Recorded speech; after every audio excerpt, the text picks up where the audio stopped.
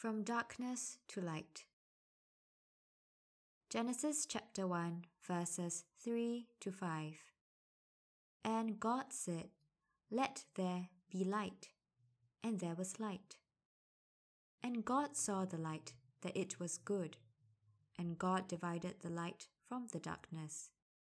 And God called the light day, and the darkness he called night.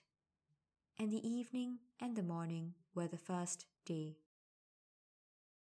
The first thing God created was light. When we think of light, we always think about its source, for example, the sun or the stars.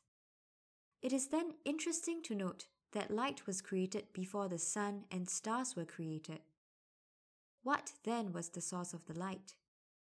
It is none other than God Himself.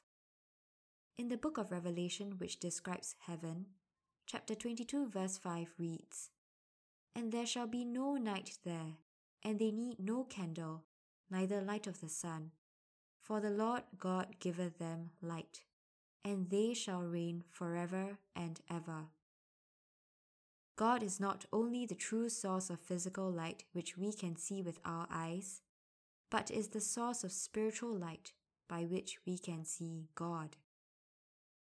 In John chapter 1, Jesus Himself is described as light. In Him was life, and the life was the light of men. And the light shineth in darkness, and the darkness comprehended it not. That was the true light, which lighteth every man that cometh into the world. In 2 Corinthians chapter 4 verse 6, it reads, "For God, who commanded the light to shine out of darkness, hath shined in our hearts, to give the light of the knowledge of the glory of God in the face of Jesus Christ."